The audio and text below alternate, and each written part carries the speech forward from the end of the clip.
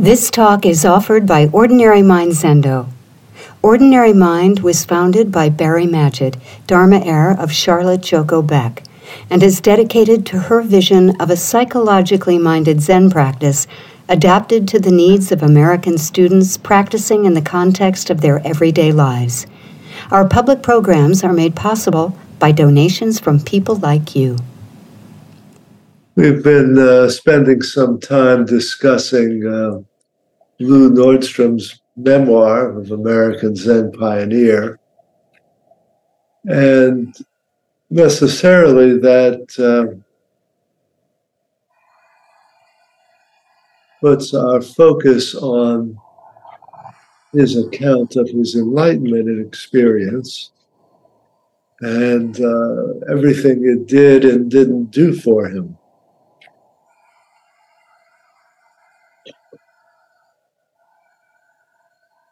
And much of the memoir is focused more on what it didn't do in terms of healing an internal split, an internal sense of unreality, of not being seen.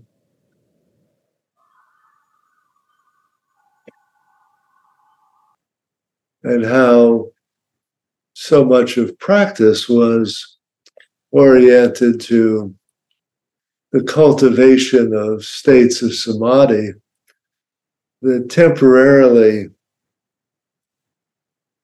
allowed that sense of unreality to disappear into an absorption or non-separation with the moment, but did not really ever heal the inner division that was torturing him.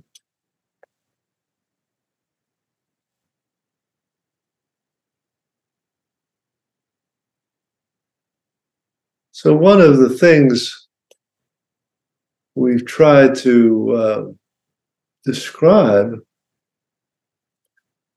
is an alternate view of practice and what it's aiming for and what it can do. And in some ways trying to describe a different kind of post-enlightenment practice. What is our practice intended to settle into? Or how would it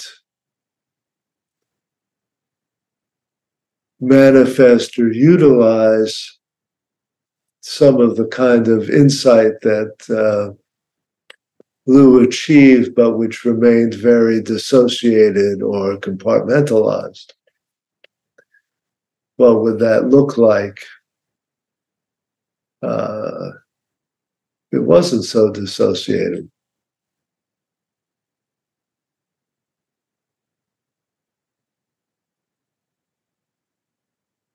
Now, the traditional Soto response is that an enlightenment is not something that is achieved so much as it's something that's continually enacted. But the twist or the paradox is that it's the sort of effect of an enlightenment experience that allows you or enables you to feel that your practice is the enactment of enlightenment. We can say that the affective quality of our pre-enlightenment practice is precisely that it's stuck in a means to an end kind of way of thinking, and that we're largely stuck in a mode of we're not there yet. we could say that it's the characteristic of post-enlightenment practice, not just that we have a sense of we've arrived and we're there, so much as even the experience of we're not there yet is part of being there.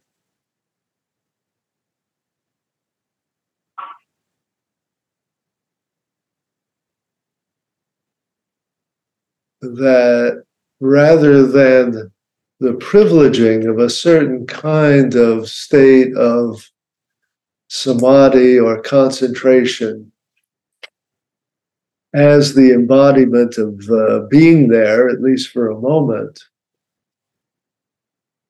what we're trying to point to is a sense that all those sittings that we were experiencing as our bad sittings, where we're stuck in pain or restlessness or wandering thoughts, are in a sense just as much an enactment of enlightenment as the sittings in which we are deep in samadhi. That there really is a kind of confidence, faith, realization that just this is always being enacted in our sitting. And this was Joko's constant way of pointing to the absolute in the midst of emotion or bodily tension.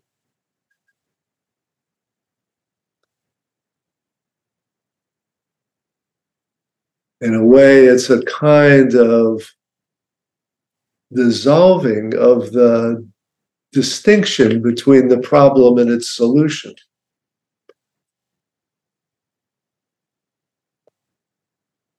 You could say that when we start out, the problem is very clear, and the solution, while clear, is something distant in our imagination. And we conceive of the problem and the solution as a kind of fundamental dichotomy. It is, in a sense, our basic koan. Koans are always this kind of presentation of a divided self, a divided world. Dogs and Buddha nature. Being a dog is definitely a problem. Being a Buddha nature, now that's the solution. How do we close the gap? And what does closing the gap look like?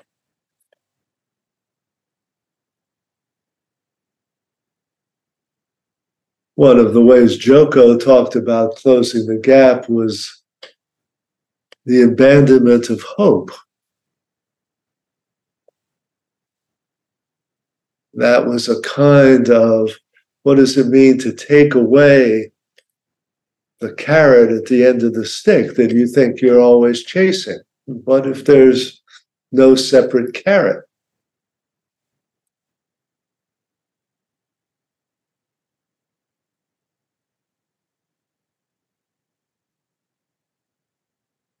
I remember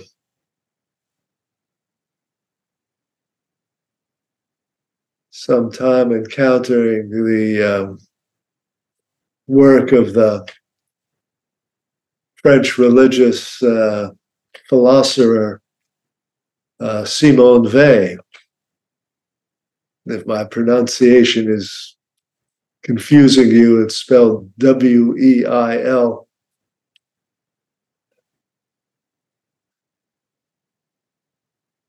She died during the Second World War. She was a Jewish convert to Catholicism.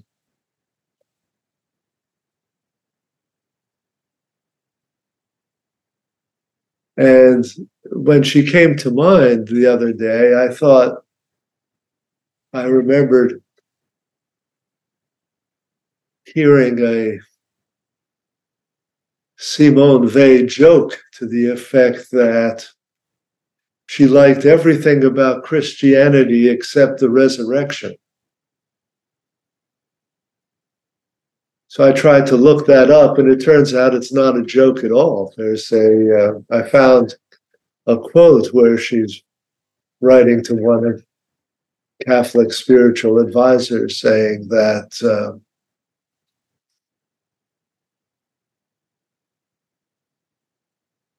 if the story of the gospel ended on Good Friday with the crucifixion, it would be much better for her faith. That she always thought of the resurrection as this kind of trying to cheat, to have a kind of get out of jail card free, somehow erasing the effect of suffering and death with this promise of an alternative.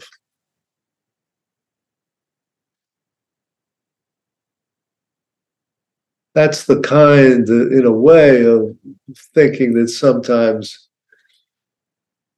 Joko gets associated with. The completely snatch away any hope of resurrection, of enlightenment, of anything outside just having this experience.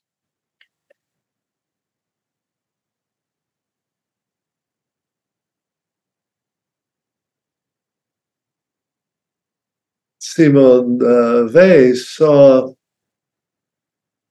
God not as an antidote to our suffering,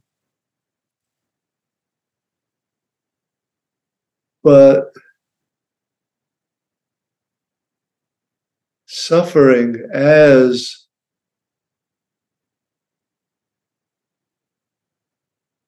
sort of the closest we get to an experience of God. I may not be doing her justice because I find her a very difficult and problematic figure.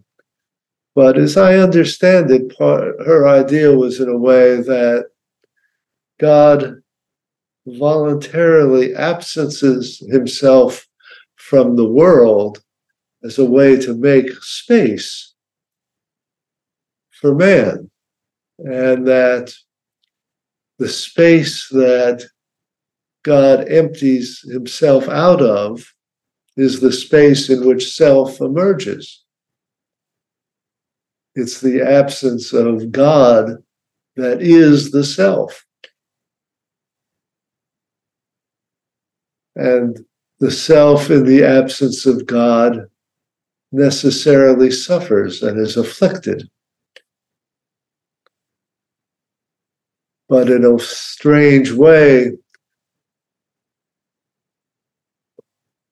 the way we best know God is through his absence, through the pain we feel in his absence and the pain we feel in our suffering.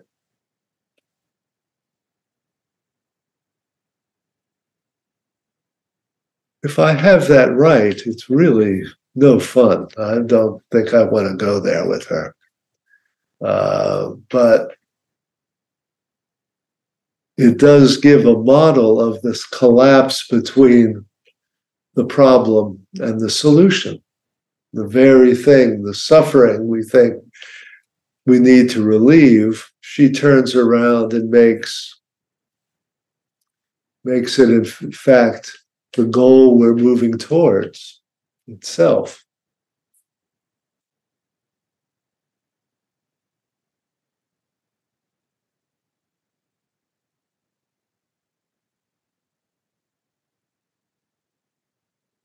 I had the thought, when we think about enlightenment experiences and what they do or how they manifest, that we're actually presented with sort of two very different kinds of experience and their consequences in the literature. And they might correspond in some way to the experience on the one hand that all is one versus the experience that all is empty.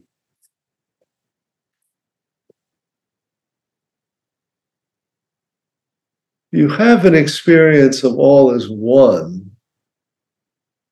if one version of that may be the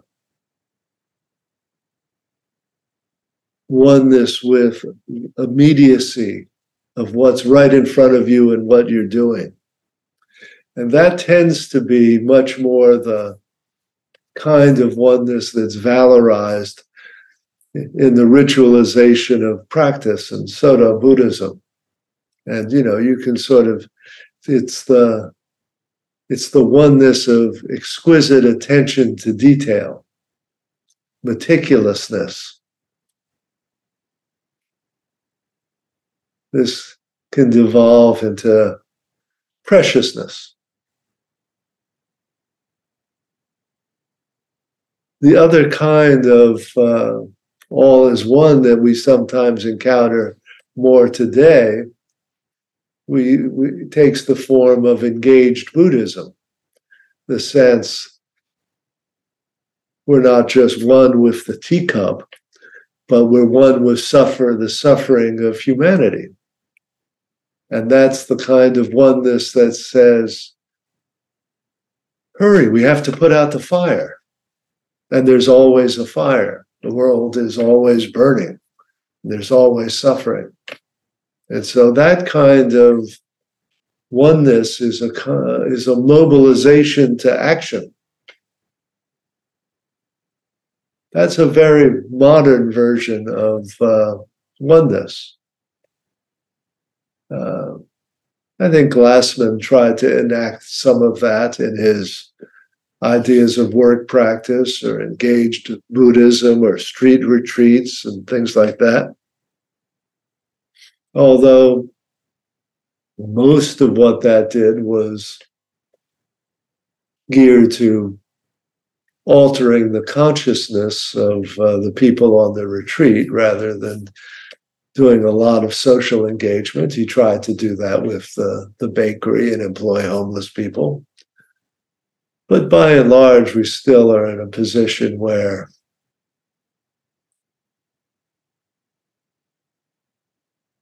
the focus is on our experiencing a connection with the suffering of others, not becoming truly socially engaged as a response to it.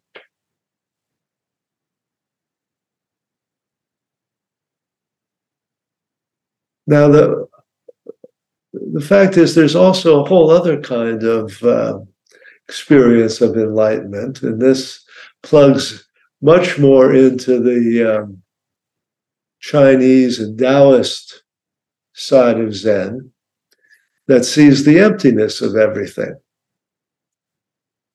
And to see the emptiness of everything is to sort of extinguish the distinctions between good and bad. Everything's just the way it is. And there is a kind of underlying delight in that. That's sort of the strange psychological reality of emptiness. We don't experience it as a depressing void, or at least I don't have that experience. Rather, it's much more the dropping away of all our judgmental baggage. And another kind of simple delight in things as they are. Now, again, that can devolve into preciousness. That certainly seems to be a occupational hazard. But I think sort of affectively, it can give rise to an expression of, shall we say, lighten the fuck up, as opposed to hurry up, the house is on fire. It's interesting that sort of in the literature of Zen, we have many more people that seem to exemplify the lighten up side. Perhaps because for much of its existence in China and Japan, Zen existed in cultures where it simply felt that there was very little potential agency for affecting things like the governments and society and the economy, and that the religious practice was much more a form of dropping out of that world and finding an alternative. And in that alternative, you hear things like, in the spring, I followed the fragrance of the flowers, and in the autumn, I returned following the falling leaves. Not much urgency in that kind of picture of enlightenment.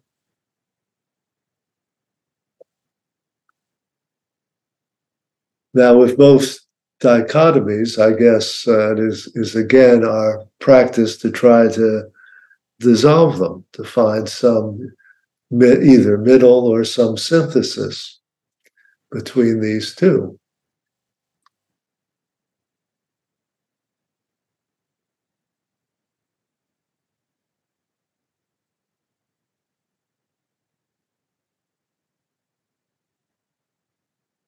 But in terms of our day-to-day practice,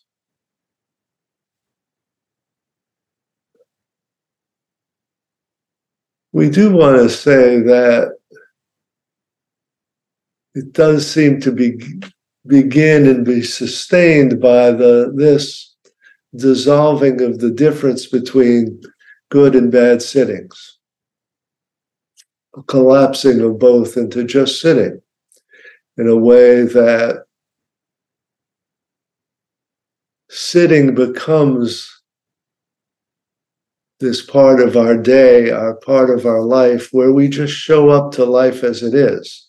We show up to that hours of experience, which may go well, may go badly, by our ordinary way of thinking things. But we have this discipline of showing up regardless, or without thought of, is it going well or badly?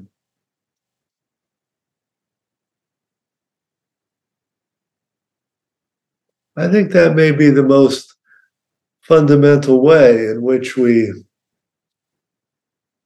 get our practice unstuck from goal-oriented thinking. And then, when we get up after the sound of the bell, we have to see where that takes us.